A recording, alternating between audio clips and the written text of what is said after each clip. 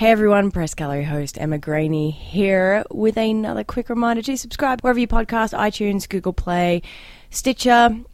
Reach out with any questions, comments or concerns, egraney@postmedia.com, or I'm very easy to find on Twitter @Emma L. Graney. Thank you to all of those who sent me emails this week. You're all wonderful human beings. Enjoy this week's episode as we move into June. What? Crazy.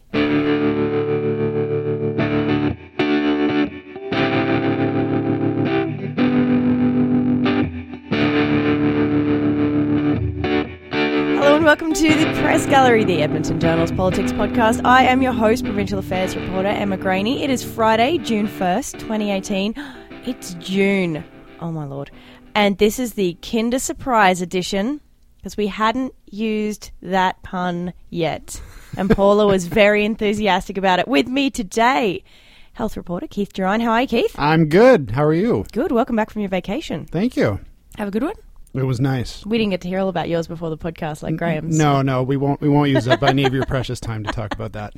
Paula Simon somehow managing to make it in here with a bottle of Buckley's next to her. Yeah, right I'm now. actually swigging the Buckley's right out of the bottle. She really is. Nothing worse than a summer cold. Party like a columnist. And Graham Thomson, how are you, mate? Good. I took the bus in this morning. The bus and the train. Yes, you looked very Englishman. You I had had my that, umbrella. Yeah, that big umbrella and Brawley. A brolly, yeah. the black kind of wool coat thing. But no bowler hat this Which morning. was, frankly, a letdown. And, I think you should get on that if you would be so kind. I will get on it. Yeah, cheers. So we're going to be talking about a few deals that were reached this week. Would you believe it? In keeping with Press Gallery tradition over the past few weeks/months, pipelines. What? No. I know. Shocking. But there was actually a deal. Oh my God. So we're going to talk about that. We're also going to talk about a deal that the province has reached with doctors. Mm-hmm. That's why Keith is here. Among other things. And also for his wit and charm. And we're also going to be talking about a long-awaited apology to Sixties Scoop survivors, which also happened at the Ledge this week and was really quite the day. I want to start, though, with pipelines. Get this out of the way. So you mean we'll never have to speak of it again? Oh, ho, ho. Somehow I just suspect we will keep on talking about it. But yeah, this week was quite the news when I woke up actually at about 8:15, and on my phone was a news alert saying that the federal government was going to spend $4.something billion and buy Kinder Morgan assets in the pipeline. And I thought, golly, I should probably get into work. Jumped in the shower and then ran down to my office. And there I was. So, Paula, give us a rundown on what happened this week. Well, what happened this week? I mean, we knew something was in the pipeline, as it were. The tell was when Bill Morneau, the finance minister, had booked himself a last-minute luncheon at the Calgary Chamber of Commerce. Yeah, that does give it away, doesn't it? So people knew that the feds were going to announce something.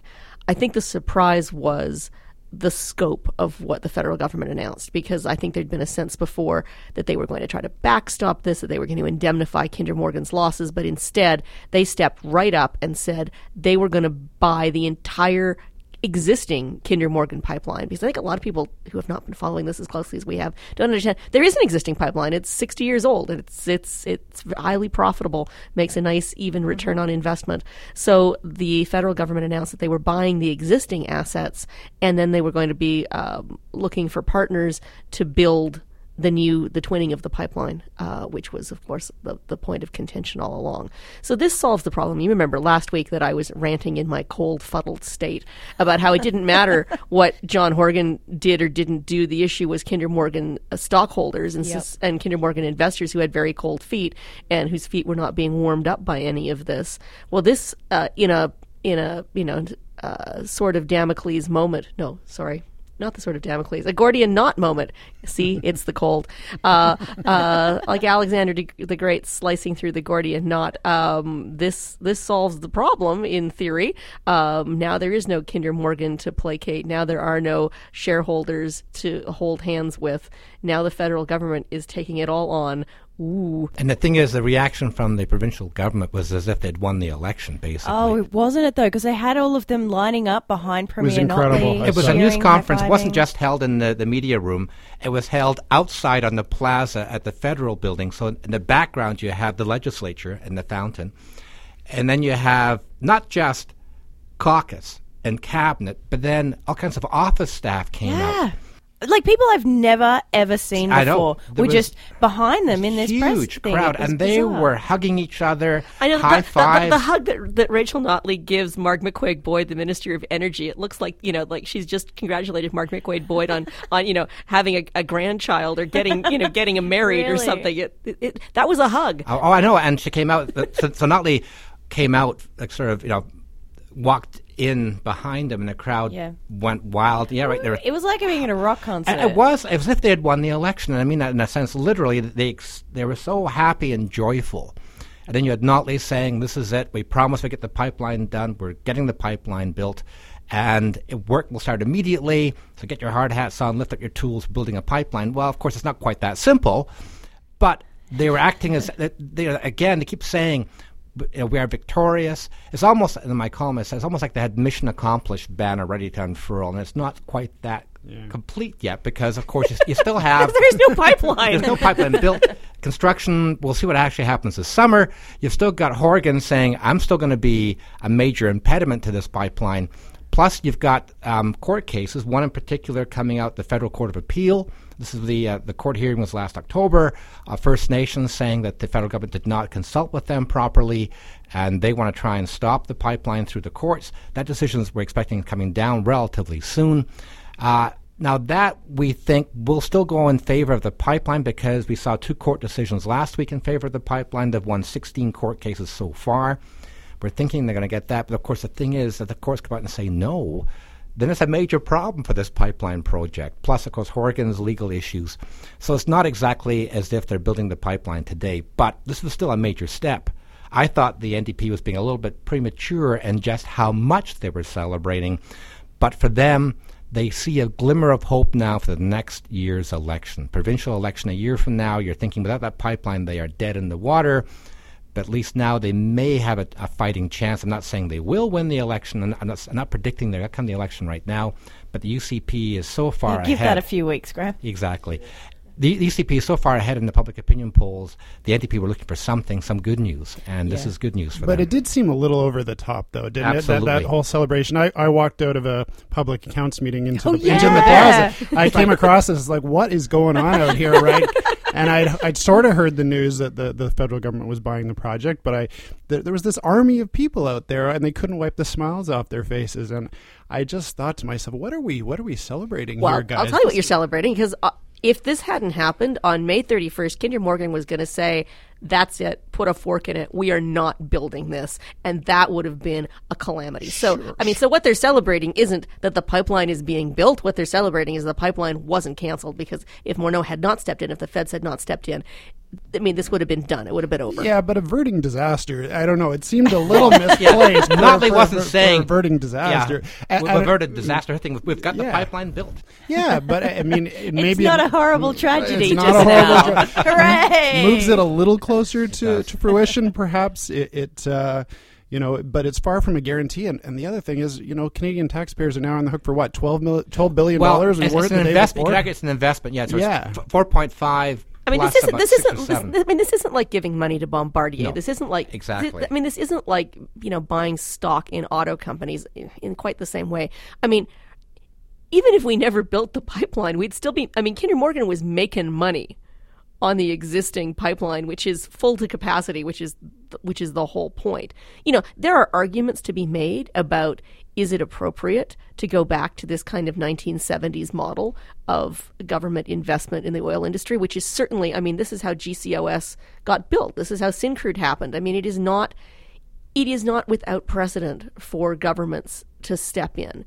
And there are lots of good arguments to be made that if the feds own this pipeline, they have in Canada we don't use the phrase eminent domain so much, but if it's a piece of federal public infrastructure, it is able to get through regulatory thickets that a private business can't. In the same way that if the government decides it's going to put a highway through your farm, they have to pay you for the farm, but then too bad for you because that's where the highway goes. The pipeline becomes a form of public infrastructure, which, as Notley stressed at that press conference, gives it a kind of precedence over local regulation that it wouldn't have had in the same way as a private project. Yeah, she called the term she used was crown immunity in a court cases. So she's saying that the fight from Horgan has less relevance now, less oomph legally. The question now is the First Nations issue.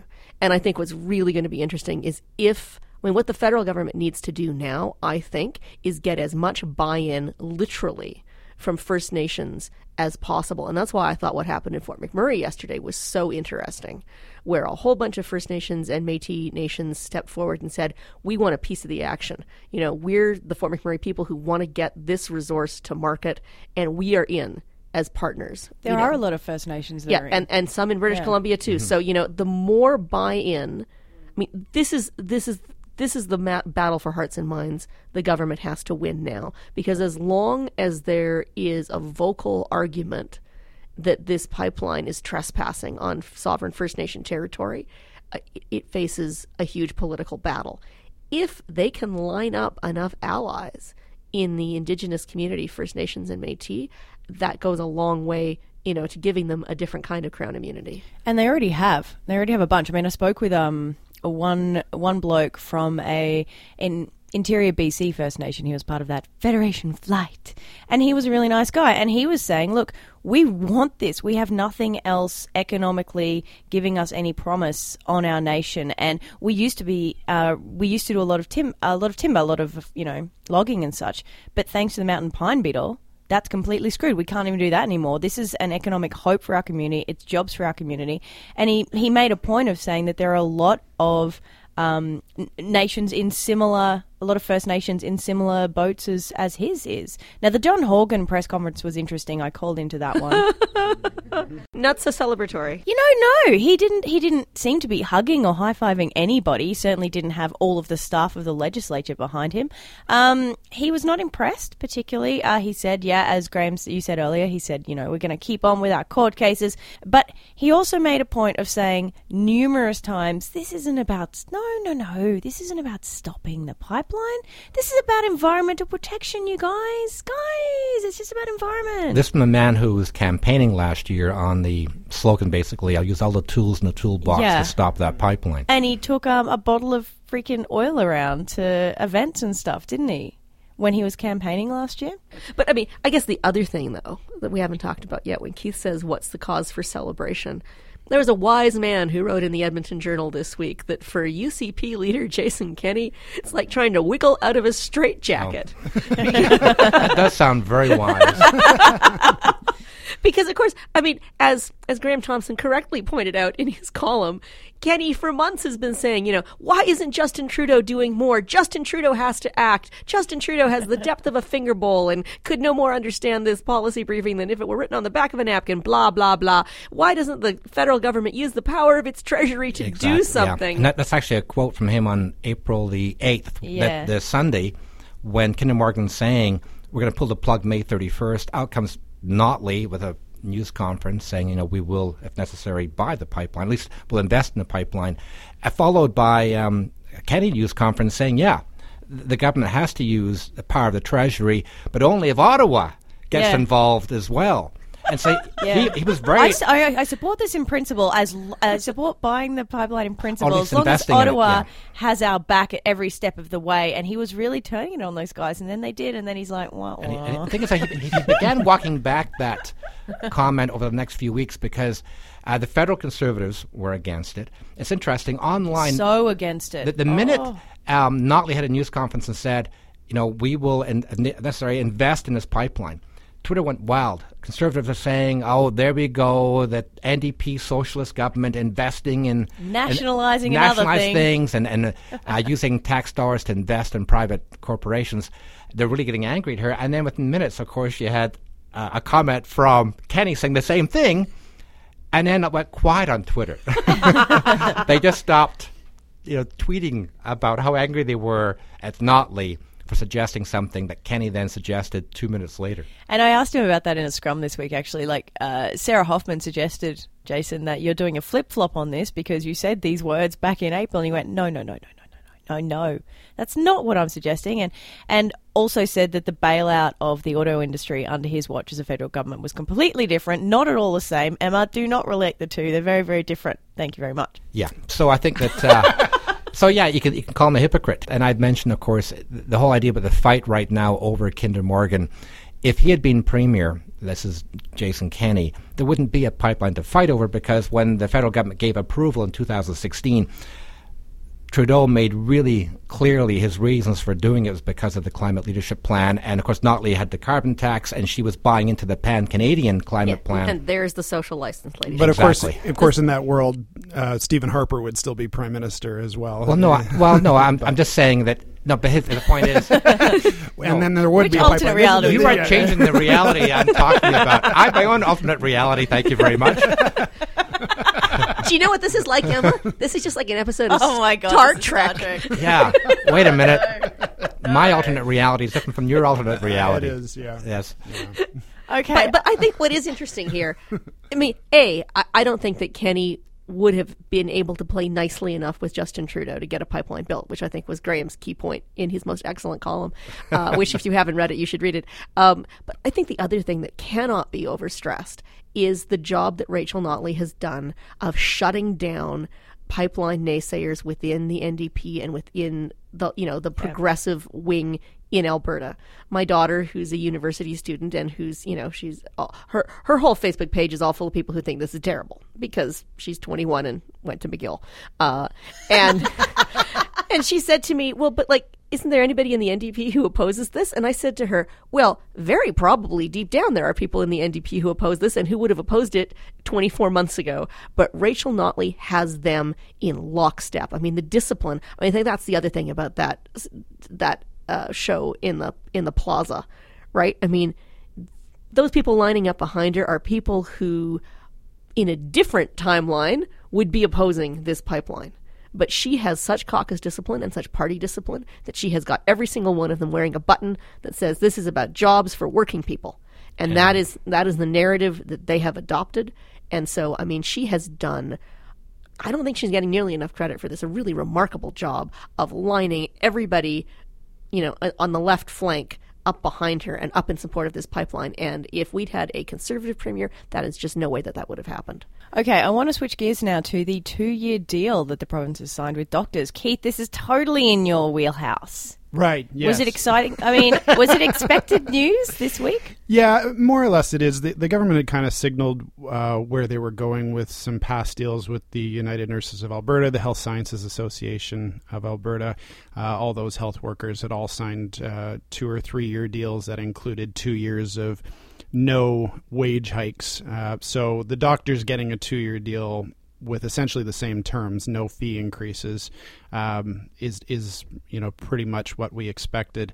The thing for me is that Notley now has the vast majority of the province's health workforce locked up under contract for the next 2 years with no fee hikes, and I think politically, that's a very big deal, right? Because the argument against the NDP for decades has been they're too beholden to the unions, that they're going to sell out the provincial treasury or the national treasury to help their union friends. We can think back maybe even to Bob Rae's NDP government in Ontario of the late 80s and early 90s that was undone largely because of these union ties. And so Notley, to her credit, that government has perhaps learned from history. They have taken, I think, an argument that Jason Kenney was hoping to have out of his pocket, that they're showing they're not necessarily beholden to the union friends. They got the unions to agree to no fee hikes for the next 2 years going into the next election. So politically, I think that was a very key thing for them to do. And the teachers as well, right? We forget about that one. That one's also no fee hikes for them as well. And, as Graham and I are here to attest, that was not the track record of past Conservative governments. No, it wasn't. Who got I don't want to say taken to the cleaners. That's not the right word for it. But quite often, past Conservative governments made extremely generous settlements with the ATA and the AMA to get some sort of labor peace. And the nurses. And the nurses. I mean, it is interesting. I mean, and this, I guess, circles back to the point I was just making about Rachel Notley and pipeline opponents, right? I mean, there's no one on the left for people who are mad at her from organized labor to vote for. I mean, if there are teachers and nurses who don't feel that she's been generous enough with them, are they going to be voting for Jason Kenney? I don't think so, even though based on past performance, Conservative governments give them more money. Keith, I'm curious too. You mentioned there it's a 2-year deal. So that's quite a short deal, yeah? It is, and I think deliberate, in part because they wanted to keep it at the same length as the other unions and health associations. But I also think it's political. It's only a year after the next election, so I think it positions it potentially as a campaign issue. All of the unions can weigh in. One of them, the Health Sciences Association of Alberta, has already launched a political campaign against the UCP. Really? They have, yes. Healthcare Matters, it's called, in case you hadn't heard it. So, sorry, I'm going to jump in here. What's happening with the AHS and the AUPE negotiations? Yeah, I haven't heard much recently on that one. It's been a long time. It's been a while. I'm not sure what the holdup is there, but again, I don't suspect they would land on anything substantially different. The AUPE perhaps might have a bit more of an argument because they haven't necessarily kept pace in past deals that the Health Sciences Association or the nurses have got. But again, I think the Notley government at this point has a pretty strong argument to say this is what we need you to do. So I think the teachers' contract is a wage freeze unless somebody else out there gets a wage hike, and then they get the same hike, I believe. Yeah. So there's a lot of pressure on them because they were the first ones to settle. So they just built that into their contract negotiations. That sure, we'll take nothing. But if someone else gets something, we're getting it too. Right. Well, but you see, the pipeline is going to be built, and then there will be so much money. There'll be so much money that everybody can have as much money as they want. I love your optimism, Paula. That Buckley's has really come to your head. I want to switch gears now to really quite an amazing day in the legislature on Monday. Premier Rachel Notley offered an apology to Sixties Scoop survivors. I was up in the gallery as they were doing this, and I was actually getting feeling quite emotionally overwhelmed by the whole thing. And the gallery was packed with survivors, and it was really something. And I'm not Indigenous at all, so I can't even begin to try and imagine how those people were feeling. There was a lot of tears in the gallery, a lot to be said. Paul, were you watching this as this unfolded? I wasn't watching it in real time because I think I was working on an extremely important story about whether or not Meghan Markle and Harry. Hey, that's an important story. People are talking about that. I'm so choked up about it. Yes. Sorry, I'm going to pause here and drink some Buckley's. Hang on a second. For people who don't know, the 60s Scoop was kind of the sequel to residential schools. And the idea was, and it went on after the 60s, but the premise was that we were going to rescue Indian babies and put them in nice white families. And it became a thing that thousands of people did. I mean, and prominent people. Jean Chrétien adopted a child in the 60s Scoop. Ron Leipert has a child adopted in the 60s Scoop. Ted Byfield. I mean, it was a kind of thing that lots of people adopted First Nations children. And it's one of those road to hell is paved with good intentions things. It's not like people did this because they thought, we will go out and practice cultural genocide. I mean, they really did believe that they were doing the right thing. And in many cases, this was not the right thing at all. I mean, I don't want to take away from the fact that some of these families actually had lovely and loving relationships. But for many, many of these children, there was a huge cultural disconnect. We didn't understand anything that we do today about the value of open adoptions or the importance of keeping people connected to their culture. So there were huge numbers of people who were taken away from families. Sometimes their birth mothers weren't coping, but sometimes it was just a matter of government policy that people were better off in white families. And it was grotesquely misguided and led to a lot of heartbreak and a lot of social breakdown, mental illness, all kinds of things. So it was very important, I think, symbolically for the government to apologize for this. That said, my baseline is to be a little bit cynical about all of these government apologies, because it's much, much easier to apologize for the sins of a government that came before you. I mean, how much easier it is for Rachel Notley to apologize for the sins of Ernest Manning or Harry Strom or Peter Lougheed than to acknowledge the fact that our Indigenous child welfare system is still a roiling disaster, with 70% of kids in care being Indigenous, with, as we know, more than 800 kids dying in care, mostly anonymously, in the last 20 years. I mean, our system is still wholly broken. It's built on the foundation of residential schools and the 60s Scoop, and the foundation is rotten. And, you know, I've written umpteen columns about this issue. So although I was very moved to see everything that was happening on Monday, and symbolically I think it was important and healing, and I met some of the people who were going to be involved in it, last, I guess, 2 weeks ago now, when I was doing a piece about the Blanket of Remembrance ceremony, I wish that instead of apologizing for the things we did 40 years ago, we could now turn our attention to fixing the problems in front of us. That was a point that was brought up by UCP Indigenous critic Dave Hansen when he kind of did his response to the apology and said that exact same thing, Paula. Like, you know what, of course we need to do this. This is an important day. This is an important thing to do. But we need to fix our system right now. We need to be working on that so hard, because there are so many problems with the child welfare system as it is. And the thing is, and this, of course, what happened in the past and what's happening today is another reason, and a very practical sense, why First Nations are opposing pipelines. You know, you got courts saying that there's a duty to consult that governments have not been performing to talk to First Nations. So you get this idea of governments do not treat First Nations with respect over the past and even today.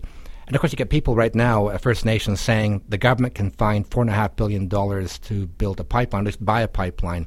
But yet you get First Nations without running water. Yeah, it would cost $3.2 billion to fix all of the water problems on every single First Nation. So people are making the equation. So you get First Nations who are standing up and opposing projects because they don't trust the governments to do the right thing by them. And part of what Notley said as well, as she was doing her apology, was that mentioned that consultation aspect and was like, this is super important. We're going to make sure we consult going forward, and that was a big part of what she was saying as well. You know, 2 weeks ago, I mentioned I attended this Blanket of Remembrance ceremony. That it was the 11th annual one. It's been held every year, and this year was the last one because the organizers said, you know, it's round up the usual suspects. I mean, it's the same group of people who come every year. And they had invited Daniel Larrabee, the minister responsible for children's services. They'd invited other people for children's services to come. The only politician from any party or any order of government who showed up was Dave Hansen from the United Conservative Party. He and I were on a panel together. He spoke very movingly about his experiences in his St. Paul Lac-La-Biche I forget the exact name of his riding, but it's one of those ridings that has like the names of 4 places or 3 or 4 places stuck together with hyphens. But a significant Indigenous population. He said he grew up with, you know, hearing Cree spoken all around him, and spoke really sincerely about, you know, his personal interest in solving this problem. You know, and I have to say, you know, this is after 3 years of an NDP government, my greatest source of disappointment and frustration with Rachel Notley's government. They talked a very good game in opposition about how they wanted to change the child welfare system, and in government, nothing that they've done has made any substantive change to the lives of First Nations families. I think, you know, just to actually look it up. Actually, David Hansen is the MLA for Lac-La-Biche, St. Paul, Two Hills. So only 3 places, not 4. But Lac-La-Biche has 3 words and Two Hills. I mean, they're all. I had to look it up myself. Yeah, it was quite a touching day. And just something else very quickly that happened this week: Bill 9 was finally passed. We've spoken about this on the podcast multiple times before. This is the abortion clinic bubble zone bill that increases a zone around abortion clinics, so people can't harass women or going in and out of the abortion clinics. And of course, the UCP walked out of that. So the 14th, there was a 14th time they've taken some sort of vote on this, either amendment or on the bill, and the UCP members get up and walk out. The thing is, you can't abstain in Alberta. So either you vote for something or against it. You cannot sit there and say abstain. Or you run out of the legislature. And so they were doing, like, literally, they get up on their feet and basically make a beeline for the exit because they did not want to even talk about it, even acknowledge this bill. I know Paula might want to say something as well. Paula has opinions? What? I think I would like to hear from Keith Gerein, health reporter, about this. No, don't drag me into this, he says. Well, I mean, it's in keeping with what they did before, so it wasn't a surprise to see them do it again on third reading. Disappointing. You'd like to see them take a stand. I think it is important legislation. It does sound like there have been some legitimate cases of harassment that have continued to go on and perhaps even gotten worse in the last few years as political rhetoric has kind of ramped up around the world and in Alberta. So it's disappointing that they wouldn't take a stand on this. But especially because they know about that harassment too. Well, yeah. I mean, the UCP, I asked them about that. Like, have you spoken to these people at clinics? And they were, I spoke to Angela Pitt actually, and she said, well, no. And well, why not? She, we know about the problems they face. What are those problems? Oh, harassment and being yelled at. Well, what the hell? Because it's not just the patients, it's the healthcare workers too. Exactly. I mean, this is a healthcare worker safety issue because in fact, it's the healthcare workers in Canada who historically have been the targets of the violence, more so even than the women. So, no, I mean, I think the irony of all of this is that it was Derek Fildeprance's breakout moment as the only person in the legislature who hung around to voice an opposite opinion. And to make a principled opinion. And at one point, as we've already discussed, to actually move an amendment and get his amendment supported and voted on. And, I think it just, in a week in which Jason Kenney has not had very many wins, he had to sort of, grumpily acknowledge that the pipeline purchase was maybe not such an awful idea. And then yesterday he had to tweet that he supported Justin Trudeau's, tariff retaliation against Trump's steel tariffs. And then he was absent, AWOL on this debate. I mean, if he has a principled argument to make about access to abortion or about free speech, let's hear him make it. But the idea that he's just going to make his caucus hide in a corner because he can't control what they might say, I mean, sure, that demonstrates a certain amount of control in the sense that he can order them to all get up and leave. But it doesn't actually speak very well to party discipline, caucus discipline. If you can't trust your MLAs to stand in the legislature and say something cogent without putting their feet in their mouths, if you can't impose enough party discipline that you can trust your MLAs to speak, and you have to go hide in the annex. I guess they don't hide in the annex anymore. They just hide in that side room. They go in the hallway basically and hide in the. Yeah.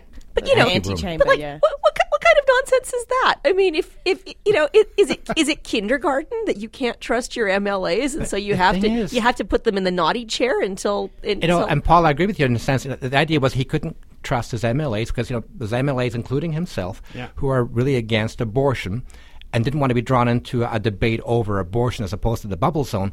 It's interesting, and I thought, okay, he doesn't trust his caucus, but based on his own bozo eruption 2 weeks ago against a prime minister. Fingerball.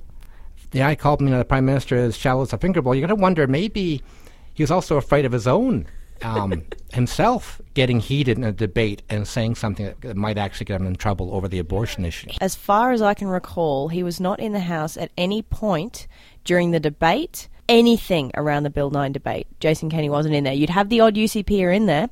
Jason Kenney was never one of them. And someone tweeted at me that he was at a party fundraiser while that final bill vote happened. I don't know how true that is, though. Well, the other point to make, too, is there is a legitimate argument that there is not enough provision of abortion services in Alberta, right? The only two clinics are in Edmonton and Calgary. Everyone has to drive there if you don't live in a big city. And so if the NDP government isn't moving to increase abortion services, Premier Jason Kenney, if he can't even attend a debate on abortion, can't even talk about it, can't even utter the word, I think voters might want to consider that. That there probably is going to be no further provision of abortion services, and even the ones that currently exist, are those under threat in some way under Premier Jason Kenney? I have no idea. I guess you take him at his word that he doesn't plan to legislate on that. But boy, that's certainly a thought that I would have in my mind as I head to the polls next election. All right, now we only have a few minutes left here, guys. We have to rip through our good stuff from the gallery, in which we recommend things we have read, seen, or listened to lately that we think you might also enjoy. Keith, do you want to start us off, mate? Sure. As you mentioned, I was just on vacation, so one of the books I read on vacation was called Munich. It was by Robert Harris. It's fiction, but based in historical fact about the Munich conference in 1938. That conference has been kind of synonymous with the word appeasement, peace in our time. Over Hitler's aggression. It takes it kind of behind the scenes, and I found it quite an interesting read on that whole process. Wasn't quite as I imagined, and perhaps a little bit relevant to today on how you deal with a crazy person who has a lot of power. It's not quite the same thing, but I did sort of find it relevant for our times in that one sense. Nice. Paula, what do you got? Quickly. Column by Calgary business columnist Deborah Yedlin about the history of Crown involvement in Alberta's heavy oil sector. Really interesting read back about Abasand and GCOS and Syncrude and the long and tangled history of government involvement in actually getting bitumen to market. I'm going to recommend a piece out of Maclean's magazine by Jason Markozoff. Alberta's handful of anti-pipeline protesters wage a lonely war. You see them every now and again. There aren't many of them, but it's all about the ones who don't want the pipeline. All 4 of them in Alberta, and basically how they zip tie themselves to things and what it's like being a protester in a very pro-pipeline place. Graham, take us home. Okay, this is column/news piece by Daniel Dale. He's a very good Washington bureau chief of the Toronto Star, and he wrote a piece about Call Them Lies, why we sometimes don't use the L word when Trump is wrong. And he's talking about why journalists don't call Trump a liar more often. Now, mind you, Dale does call Trump a liar at times. Most people don't. Like most journalists in the U.S. don't. And there's also a lesson here. We don't call people liars very often in politics in Alberta, if at all.